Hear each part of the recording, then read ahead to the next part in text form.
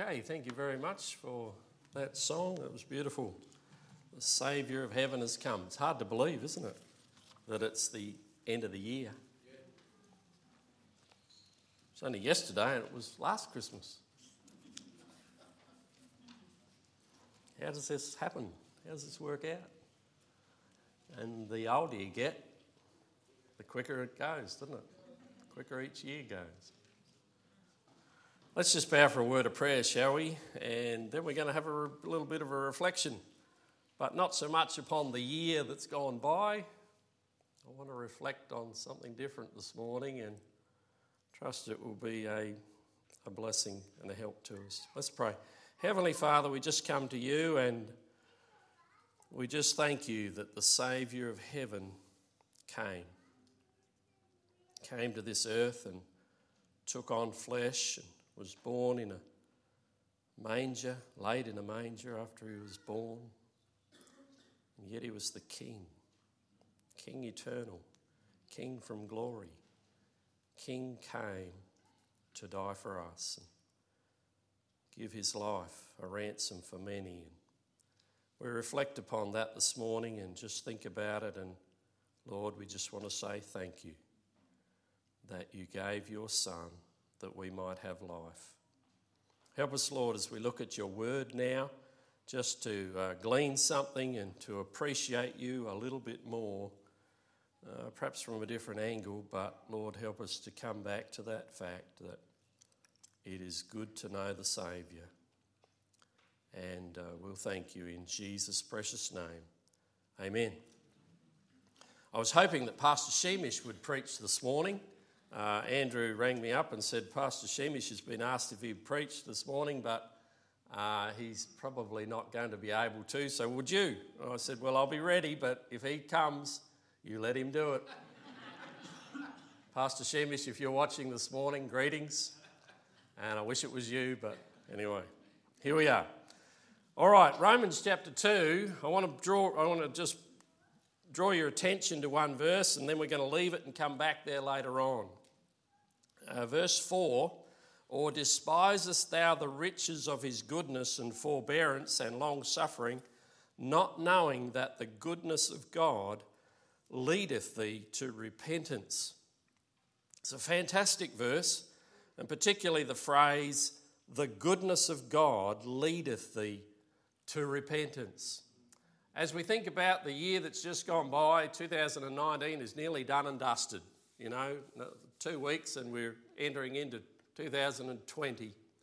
And the end of a year and the beginning of a year, we reflect and then we look at new beginnings and we sort of look forward and we think of, well, we all greet each other and say, well, I hope your next year will be better than the last and all that sort of jazz. And it's good to do that and good to reflect on the year that's gone by. And we could reflect all about the things of the world, for a while of 2019. We could think about politics and the changes in the world over this last 12 months, but I'm not going to go there. That's too much of a minefield for me. We could look at sport and sort of see the highs and lows of the sport realm in 2019, but again, I'm not going to go there. We could think about climate and think about bushfires and floods and all sorts of stuff and hailstones this big. Danny was telling me, Gympie the other day, 113 millimetres. That's big hailstones. Come down and just smash the awning of the back of this house. We could talk about hailstones, but we're not going to. But I want this morning to reflect on the fact that in the scripture it tells us and shows us that many lives, we could, as I said, we could look at the year and the beginning and the end of it. But I want to look at lives this morning. Not our lives, but it'll come back to our lives. But lives in the scriptures, beginnings and end. And I've come to a conclusion that there's many in the scriptures that their lives began well, but didn't finish well. And I sort of puzzled about that and thought, why? What is all this about? We try and we have to think through things, don't we? We have to sort of take it in and kind of grasp it and kind of make sense of things, you know. My brother-in-law this year has been taken sick with diabetes, and many people have got diabetes, and that's not, you know, anything particularly bad, but he also came down with some sort of stomach infection, and all of a sudden he's in hospital now with some of his foot removed because of infection, and it's all just happened in a few weeks, very quickly. And I'm not, you know, not implicating my brother-in-law in any way in this. I'm just sort of saying, you know, our lives begin and they end, and can end very quickly. And we look in the scriptures and we see that many lives began well, but they didn't end well. And we, particularly as we, you know, the whole scripture is given for our examples, isn't it? It says that in Hebrews. And so the Old Testament is all there for our examples, and a lot of the Old Testament talks about the kings. And the kings are great examples for us to look at. And we'll just start from the beginning of the kings of Israel. And, you know, Saul began well. He was chosen of God to lead Israel, and he began well. The scriptures tell us that he was humble in his own sight and instructed by the prophet Samuel, and he began well, and he led the children of Israel in a great victory, and then that was it. It all went pear-shaped after that. And you sort of think, why? What happened to Saul that he should go pear-shaped? In Samuel 15 and verse 17, Samuel spoke to him after he'd, you know, challenged him about going to the Amalekites and then bringing back all the spoil. And he was told to wipe out the Amalekites and not to take any spoil, and he brought back a pile of spoil.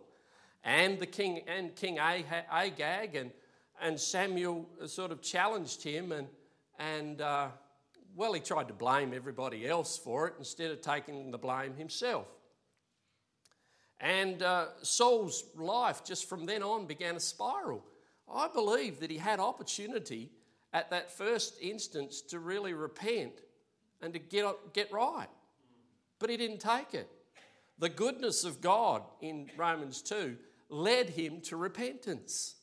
The goodness of God gave him opportunity to repent under Samuel, you know, with Samuel's direction. He had great opportunity to repent, but he didn't. The goodness of God will lead us to repentance, but the goodness of God will not make us repent. We have to choose that ourselves. And that's an amazing thing about God, isn't it? He gives us choice. But he brings us to points, and then he says, righto, now you choose. What are you going to do? Which way are you going to go? Saul chose not to repent. He seemed to repent a couple of times. Oh, I've sinned. But really, it obviously didn't come from his heart because it didn't go on. Whereas in contrast, David sinned grievously. Nathan the prophet came to David and gave him the story about the man having one lamb and the rich man having many lambs, and instead of taking the rich man when he wanted a feast, instead of taking one of his fat lambs for the feast, he went over and took the one lamb from the poor man and killed it. And David said, whoa, that shouldn't be, where is that man? Let's put him to death, sort of thing. Nathan said, thou art the man. You've taken Uriah's wife, Bathsheba, and you killed Uriah.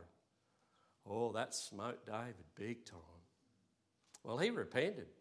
He repented genuinely, and he finished well. He had opportunity to repent. The goodness of God led David to repentance. He repented. And he went on and served the Lord to the end of his days. What a difference between David and Saul. Doesn't just end there, though. Goes on.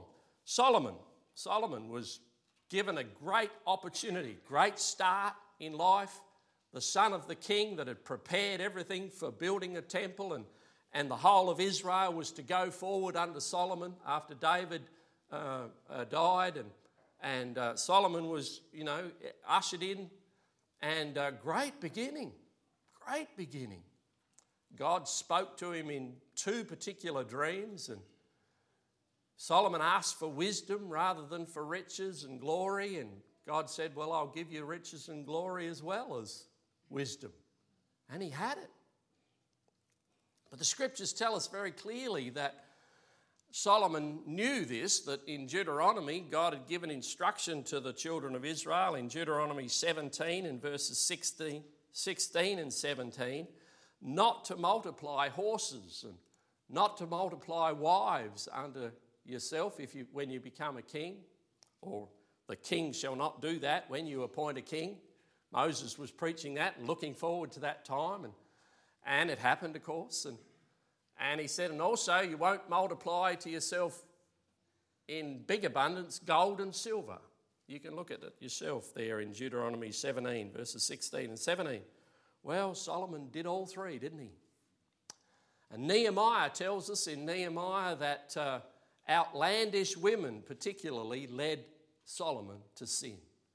And by the end of Solomon's reign, Israel had gods to all the other gods around the nations, as well as the Lord God.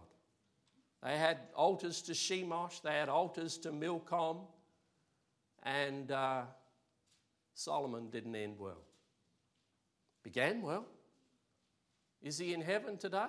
Well, I believe so. I believe he was a man of God. I believe he was, saved. Did he end well? No. Was he given opportunity to repentance? I'm sure he was. I'm sure he was challenged.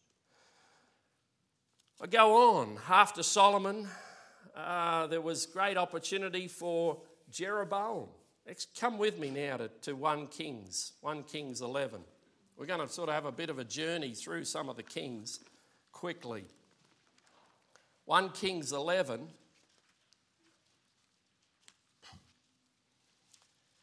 And this fella Jeroboam was basically kicked out of Israel when Solomon was king, because Jeroboam became a threat to Solomon. And we won't sort of read through the whole thing, but if we start in verse 29, it came to pass at that time when Jeroboam went out of Jerusalem. And Jeroboam was, he basically was sent off to Egypt by Solomon because Solomon didn't like him. So, Jeroboam had showed himself to be a great man of valour and a great organiser, and initially Solomon wanted to put him in charge of things. He was industrious, it says in verse 28. But look in verse 29. It came to pass at that time when Jeroboam went out of Jerusalem that the prophet Ahijah the Shilonite found him in the way. And he'd clad himself with a new garment, and they two were alone in the field. And Ahijah caught the new garment that was on him and rent it in 12 pieces. So he grabbed Jeroboam's garment and he tore it up into 12 bits. It was pretty dramatic, eh? And he said, take thee 10 pieces. For thus saith the Lord, the God of Israel, behold, I will rend the kingdom out of the hand of Solomon and will give 10 tribes to thee. So pretty dramatic sort of, God's declaring here to Jeroboam that I'm going to do this. Because of the way Solomon is finished, the kingdom's going to be divided. You're going to get 10 tribes. Solomon, or his son's, going to keep 2 tribes, Judah and Benjamin. Because, in verse 33, they have forsaken me and have worshipped Ashtoreth, the goddess of the Sidonians, Shemosh, the god of the Moabites, and Milcom, the god of the children of Ammon, have not walked in my ways to do that which is right in mine eyes and to keep my statutes and my judgments, as did David, his father. So here God acknowledges David finished well, but Solomon, he says, didn't. Because of that, I'm going to rend the kingdom in bits. You're going to take 10 bits, 10 tribes. Rehoboam's going to keep 2. Look over with me in verse 38. Verse 38. And it shall be So this is God speaking to Jeroboam through the prophet Ahijah.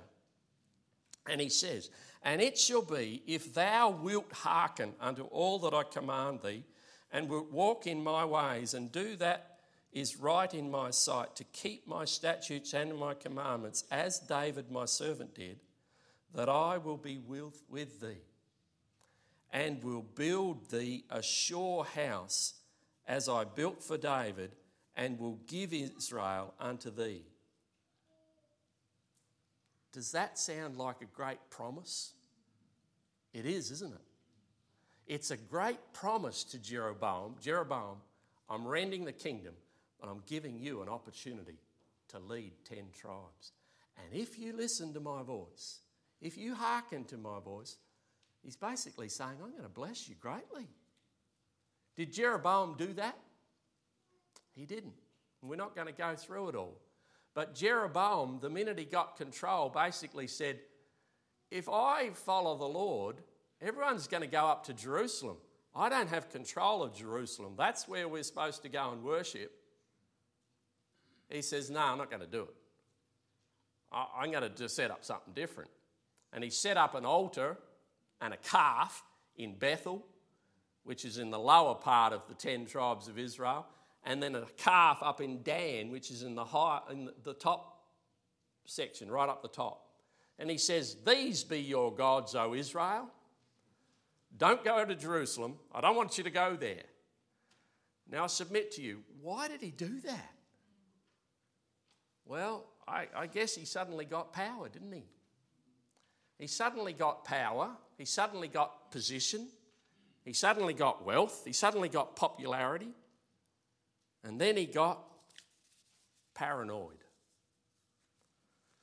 All these things sort of build up, and jealousy, and he said, I got to keep my people now.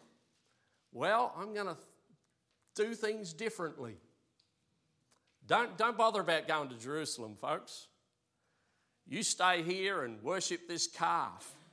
Now, how different could that be to worshipping the God of Israel? Massively different. Massively different. He knew history. He knew the story of them coming out of Egypt. He knew the golden calf that Aaron made in the wilderness, etc. And he knew the end of that. It doesn't augur pretty, does it? But he did it anyway. And come with me now. We're just going to have a look at the finish of Jeroboam's life. 2 Chronicles chapter 13. 2 Chronicles chapter 13. And look what it says. Right through the account of the kings, there's about 12 times that it says that, you know, the kings after Jeroboam led Israel away from the Lord and were evil, like Jeroboam, the son of Nebat, who made Israel to sin. That's what it says, about 12 times. So it's not a good testimony, is it? Jeroboam didn't finish well. Have a look here in 2 Chronicles 13 and verse 20. 2 Chronicles 13:20. He'd had some wars and his kingdom was depleted. He'd lost a lot of people. And it says, look, in verse 20, neither did Jeroboam recover strength again in the days of Abijah, and the Lord struck him, and he died. The Lord struck him. The Lord gave him a great message at the beginning, gave him great opportunity, gave him a great kingdom, gave him a great position, made him a great king. He said, I'll bless you greatly. And look at his end. The Lord struck him and he died. Not good. Not good. Great opportunity, great beginning, didn't end well. 2 Chronicles 16. You're there in Chronicles. Flick over to chapter 16. Here we go back to a king of Judah. And we see a king by the name of Asa. Asa, 2 Chronicles 16 and verse 7. Asa was a good king, generally speaking. He began well. He was given great opportunity, but he didn't finish well, sadly, either. In verse 7 it says, "And at that time Hananiah the seer came to Asa, king of Judah, and said unto him, Because thou hast relied on the king of Syria, and not relied on the Lord thy God, therefore is the host of the king of Syria escaped out of thine hand." Now this is 36 years into Asa's reign. When Asa began, there was, back in chapter 15, Azariah, the son of Oded, came and met Asa. So there's two prophets came and saw Asa, one at the beginning, and said, if you'll trust the Lord, he'll deliver you. And he did.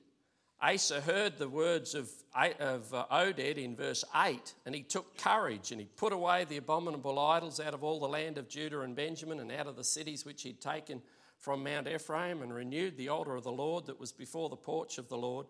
He gathered all Judah and Benjamin and the strangers with them out of Ephraim and Manasseh and out of Simeon, for they fell to him out of Israel in abundance.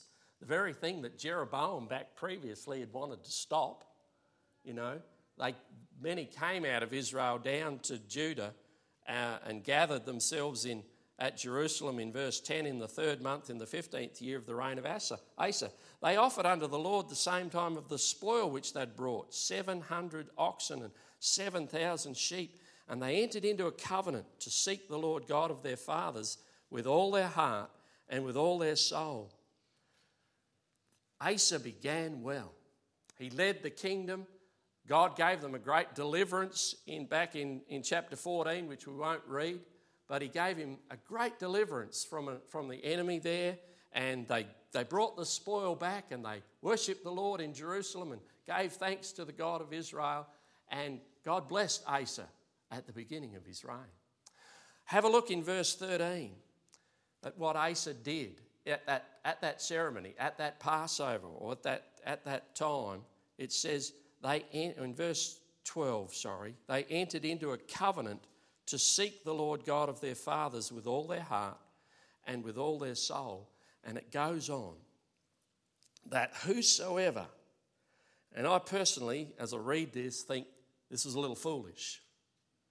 A great beginning, great feast here, great revival, great rejoicing at the things that God had done, and they kind of went too far.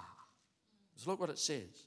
That whosoever would not seek the Lord God of Israel should be put to death. That was pretty harsh, wasn't it? Should be put to death, whether small or great, whether man or woman. Okay? That's the scene set at the beginning of Asa's reign. He says, we've had great deliverance, we've had great victory, we're going to walk with God. We're going to do this. And if anybody dares not do it, well, you get put to death. Look what happens. We go over to verse 7 of chapter 16, where I began to read. 36 years into Asa's reign, things had begun to change.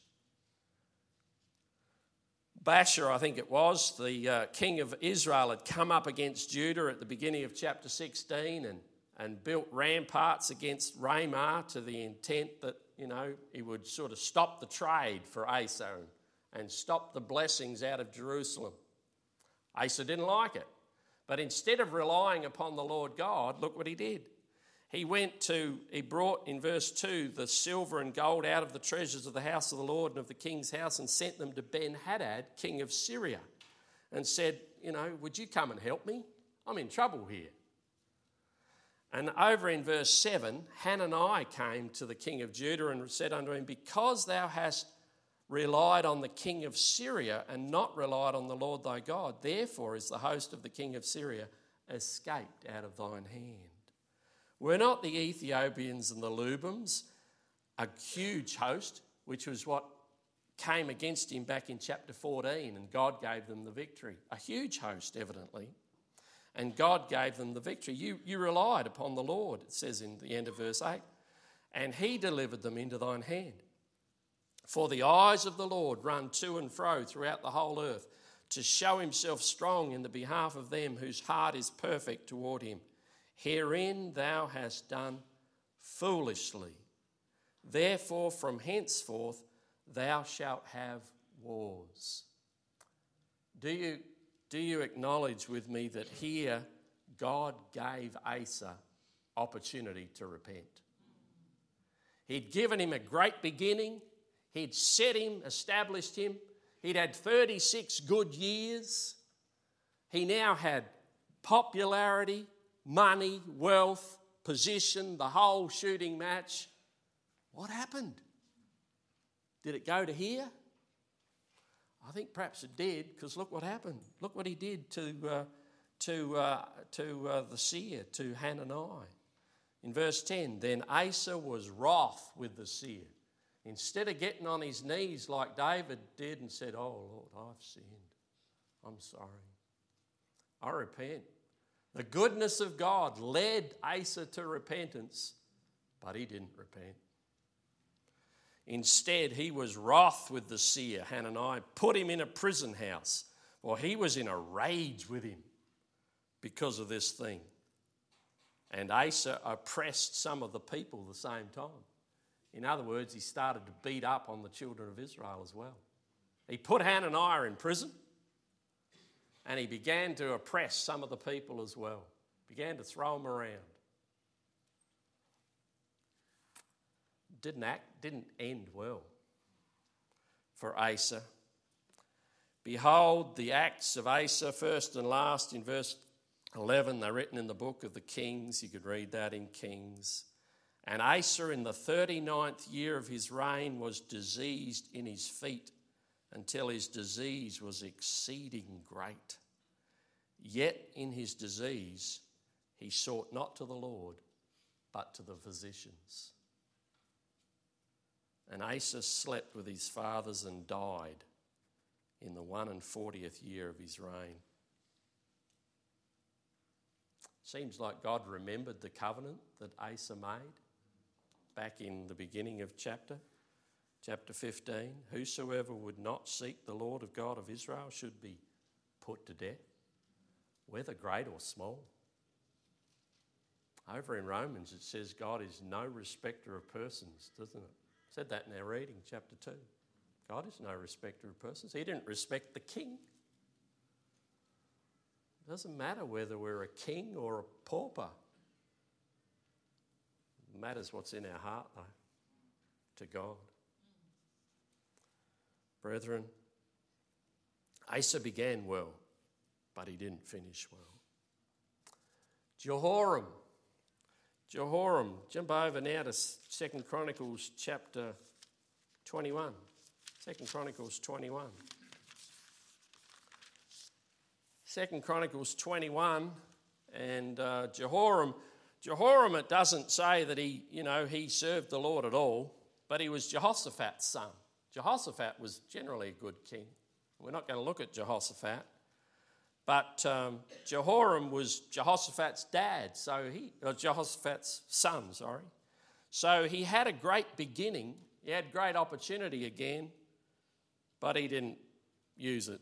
In verse 6 it says, he walked in the way of the kings of Israel, like as did the house of Ahab, for he had the daughter of Ahab to wife, and he wrought that which was evil in the eyes of the Lord.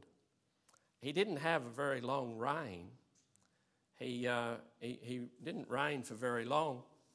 There came a writing in verse 12 to him from Elijah the prophet. You know, if you sort of think with me, there seems to be quite a correlation in the fact that, they have an opportunity and then they have a message come in their life, perhaps two messages or more from a prophet or directly from the Lord, like Solomon had, in a dream. Here Elijah sent a message to Jehoram. There came a writing to him from Elijah the prophet in verse 12. Thus saith the Lord God of David thy father, because thou hast not walked in the ways of Jehoshaphat thy father, nor in the ways of Asa, king of Judah. So Asa's mentioned.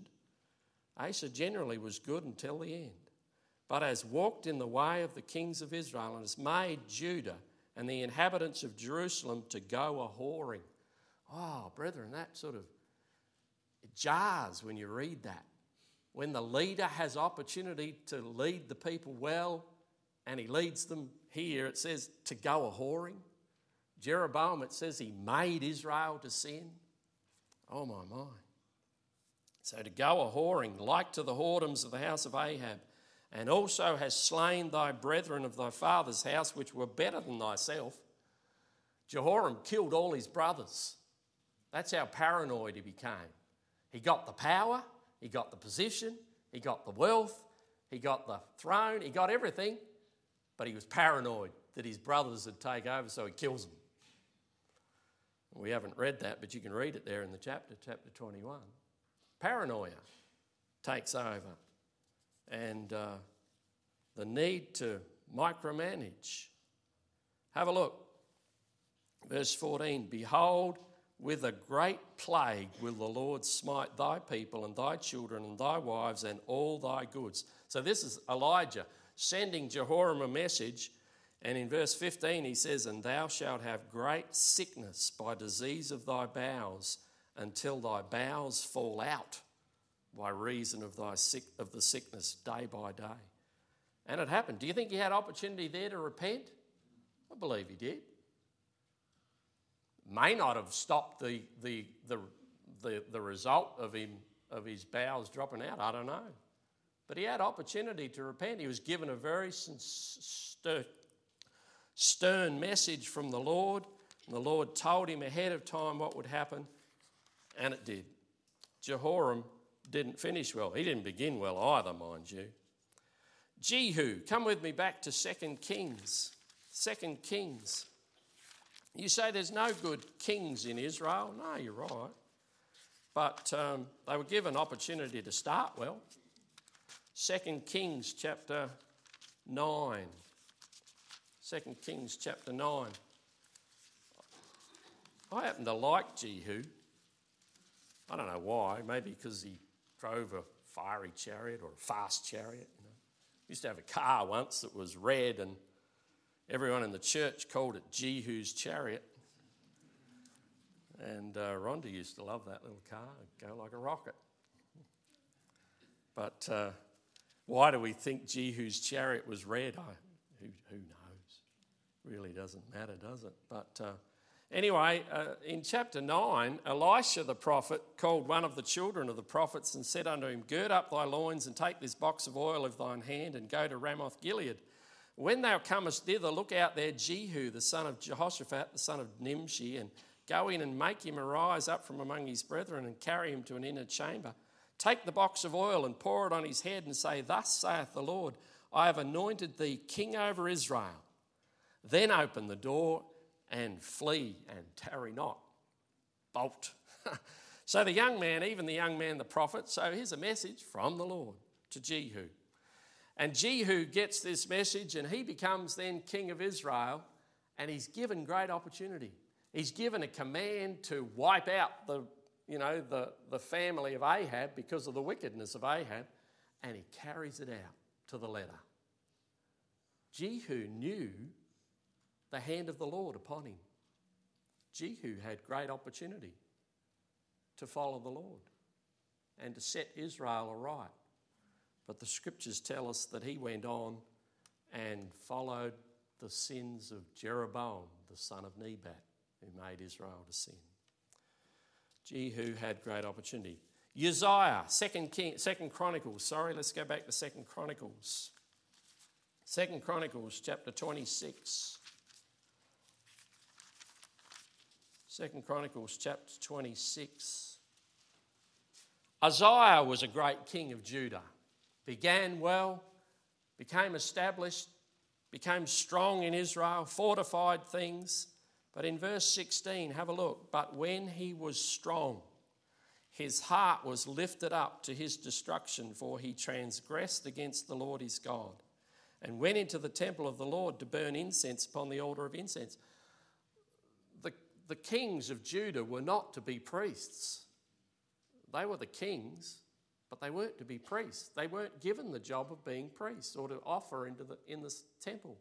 That was for the Levites to do, and the sons of Aaron to be the high priests. And Uzziah sort of, as he became lifted up again, pride. He had pride, he had position, he had popularity, he had possessions, he had everything. Pride enters in. His heart was lifted up to his destruction. He began well, brethren, but he didn't finish well. Because he went into the temple and tried to, usurp authority over the priests, the Lord struck him with leprosy. And the scriptures tell us that he was a leper for the rest of his days. And that was how he finished up. Uzziah began well, but didn't finish well. All right, you say, well, you've only looked at the kings, Brother Robin. Yeah, I have, but the kings are an example to us. And like it said over there in Romans 2, God is no respecter of persons. So the kings are an example for us. We may not become kings, but they are an example for us. God is no respecter of persons. He'll deal with us the same as he dealt with the kings. I want to finish off with King Ahaz. King Ahaz in chapter 28. King Ahaz was not a good king, but he had a good beginning. Well, what sort of beginning did he have, Brother Robin? Well, his dad was Jotham. Jotham before him in chapter 27 was quite a good king. And his dad before him was Uzziah, who was, like I said, a good king at the beginning. Didn't finish well, but Ahaz was 20 years old when he began to reign in chapter 26, and he did not that which was right in the sight of the Lord, like David his father, for he walked in the ways of the kings of Israel and made also molten images for Baalim. And Ahaz became very wicked, really. He took on it says he sent his sons through the valley of Hinnom, burnt his children in the fire in chapter 3, after the abominations of the heathen whom the Lord had cast out. He sacrificed also and burnt incense in the high places and on the hills and under every green tree. Wherefore the Lord his God delivered him into the hand of the king of Syria. He also delivered him into the hand of Pekah, the son of Remaliah, in verse 6. And that's, he was the king of Israel at the time. So the top northern tribes came down and oppressed Judah as well. And there was 200,000 of his men and women, sons, in verse 8, that were taken captive by the Israelites and taken to Israel. And God was merciful to them and allowed them to be brought back, because there was a prophet in Israel whose name was Oded in verse 9. And he withstood the soldiers that brought back all this spoil and all these 200,000 people from Judah. And Oded sort of stopped them and actually took those captives and fed them and clothed them and sent them back to Jericho and back to Judah. But Ahaz is the king at this time, and Ahaz was a mixed up fella. He was attacked by the Syrians, he was attacked by the Israelites, but then he was also in the middle of that given a message by the Lord. And it's not here in the record there, but if you come with me, keep your hand there in 2 Chronicles 28 and come with me to Isaiah chapter 7. Isaiah chapter 7. Keep your finger there in 2 Chronicles. But Isaiah chapter 7, Isaiah is the prophet at the time. Isaiah's time began in Uzziah, as in Isaiah chapter 6, it talks about the year that King Uzziah died. So we know that Isaiah was prophet from Uzziah's time, through Jotham, and now into Ahaz's time. And this is around 740 BC, so just over 700 years before Jesus came. And God sends a message to Ahaz through Isaiah. All these names sort of get you jumbled up, don't they? Verse 3 of chapter 7. Then said the Lord unto Isaiah. So Isaiah's the prophet in Israel and Judah. Go forth now to meet Ahaz, thou and Shear-Jashub thy son, at the end of the conduit of the upper pool in the highway of the fuller's field, and say unto him, take heed and be quiet, fear not. Now here's Isaiah speaking to Ahaz, a wicked king, really. He hasn't followed the Lord to this point. He's had attack from Syria, he's had attack from Israel, and he's sent his son through the valley of the son of Hinnom, burnt his kids in the fire. He's a wicked king, really, right? But Isaiah, and God particularly, is merciful to him. Sends him a prophet, sends him Isaiah. And Isaiah meets him. God says particularly what to do, where to go, where to meet him. He goes and meets him at the fuller's field, in the highway of the fuller's field, and say unto him, take heed and be quiet. Fear not, neither be faint-hearted, for the two tails of these smoking firebrands. And he goes on and talks about the leader of Syria and the leader of Israel. And he basically says to them, I'll sort of summarise it, look, don't worry, they're not going to win. Jerusalem's going to be safe. It's okay. God is in control.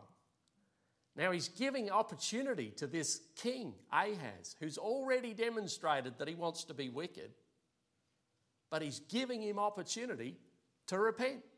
The goodness of God leads thee to repentance. The goodness of God led Ahaz to a point where he could have repented. And it goes on, and have a look down in verse 10, or the end of verse 9. If ye will not, this is halfway through verse 9, if ye will not believe, because he knew he was an unbeliever, right? If ye will not believe, surely ye shall not be established. Okay? He said, things have not gone good for you, but you know, I'm giving you a promise here. It can be better from now on. In fact, I'm still going to protect Jerusalem anyway at this point. And if you won't believe, surely ye shall not be established. But why not believe? You know, believe. That's what the message you and I are given, aren't we? Believe on the Lord Jesus Christ, and thou shalt be saved. Brought to a point of repentance, believe. If thou wilt not believe, you won't be established. Moreover, verse 10, the Lord spake again unto Ahaz, saying, and he gives him great opportunity. Ask thee a sign. Ask me a sign if you want. Ask thee a sign of the Lord thy God. Ask it, either in the depth or in the height above. Ask a sign. You don't believe? You want a miracle? Ahaz, I'll give it to you if you want one right now. What an opportunity this guy had. But look at his response. Verse 12. But Ahaz said, I will not ask. And he's tried to sound pious. Neither will I tempt the Lord. I don't want to ask. I've already set my course to follow these other gods. And in fact, about the same time, he actually gave instruction. He went up to Damascus, and you could read this in Kings or come back to 2 Chronicles. Maybe it's in 2 Chronicles here. It's either in 2 Chronicles or it's in 2 Kings 16. That's the other chapter. But he goes up to Syria, and he sees a new altar up in Damascus, and he sends dimensions of this altar back to the priest in Jerusalem, and he says, build me this new altar. I've seen a new altar to the God of the Syrians, and I want to build it in Jerusalem. And before he gets back to Jerusalem, the priest had it built for him. And Ahaz began sacrificing on that altar. I mean, you talk about a mixed up fella. He had all the gods. And then he says, because, and look in verse 23 of chapter 28 in 2 Chronicles, for he sacrificed unto the gods of Damascus, which smote him. And he said, because the gods of the kings of Syria helped them, therefore will I sacrifice to them, that they may help me. But they were the ruin of him and of all Israel. They were the ruin of him and of all Israel.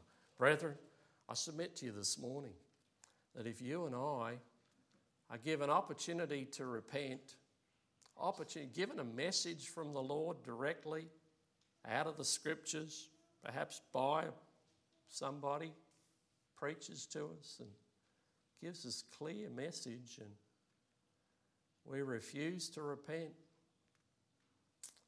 they'll be the ruin of you. The way that you keep on going. They were the ruin of Ahaz. And I don't know where it is. I just can't see it here. It must be back in 1 Kings 16, and we won't go there now for time, but it says, this is that King Ahaz. This is the phrase, this is that King Ahaz.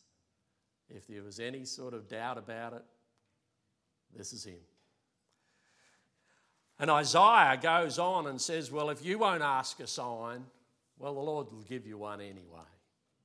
And he speaks then in the chapter there, in chapter 7, of the Lord himself shall give thee a sign. Behold, a virgin shall conceive and bear a son, and shall call his name Emmanuel.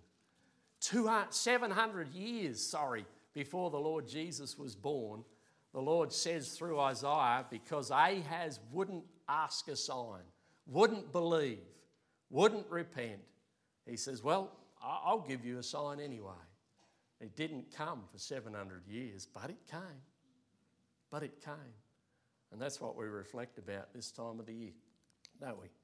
The fact that Jesus was born of a virgin, Emmanuel. And here it was prophesied 700 years to a wicked king. To a wicked king. At a time when the king was leading Judah in a bad way. And the way he went was the ruin of him and of all Israel. Brethren, come back with me now to Romans, and I'll just finish off where we began.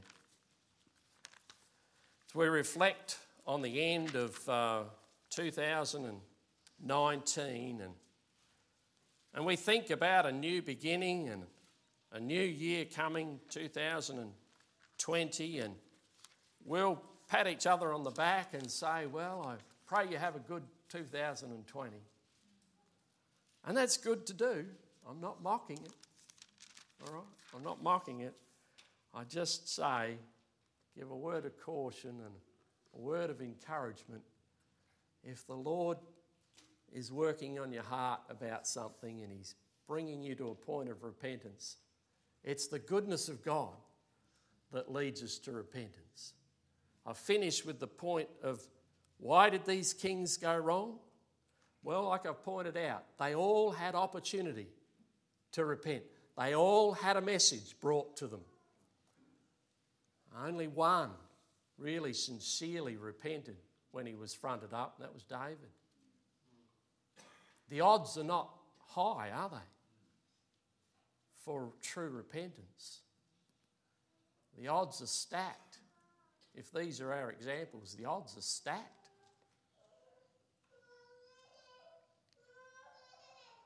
Against true repentance. But is the Lord good? Yes, he is. He's good. The goodness of God leadeth thee to repentance. I could spend a lot of time talking about that, and I could picture a lot of things and use sheep as illustration, but I won't. But I just reflect again on the fact that David repented sincerely. The goodness of God led David to repentance. And at the end, or somewhere in his life, he wrote Psalm 23. And at the end, in verse 6, it says, "Surely goodness and mercy shall follow me all the days of my life, and I shall dwell in the house of the Lord forever." Brethren, we can say that with David if we sincerely, when God gives us opportunity to repent, when he points things out in our lives and says, look, this thing needs to be addressed, you need to deal with it, get it right. I give you opportunity. Don't be like the kings. Don't harden our hearts. Let's not harden our hearts. Because it goes on and says there in Romans, after thy hardness and impenitent heart. That means hardness and unrepentant heart. You heap up wrath upon yourself. And that's what happened to all those kings, right? They heaped up wrath upon themselves. Can we deign to think that we're better than the kings? And that, well, it won't happen to me. I just leave you with that thought and pray that as you meditate on the end of 2019 that, let's grab a hold of the scriptures and let's grab a hold of the things of God and not be hard against the goodness of God. Let's pray. Heavenly Father, we just want to thank you for your good hand upon us. And thank you, Lord, for the examples of the kings. And Lord, in some respects, it's disheartening. We sort of think in our mind, well, if they couldn't make it, if they didn't finish well, what hope have I got? But Lord, you give us all a choice.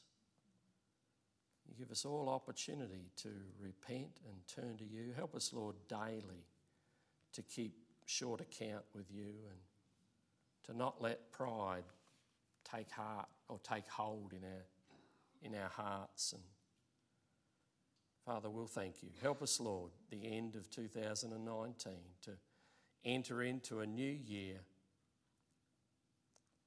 giving you our hearts completely. We'll thank you in Jesus' name. Amen. Thanks, Paul.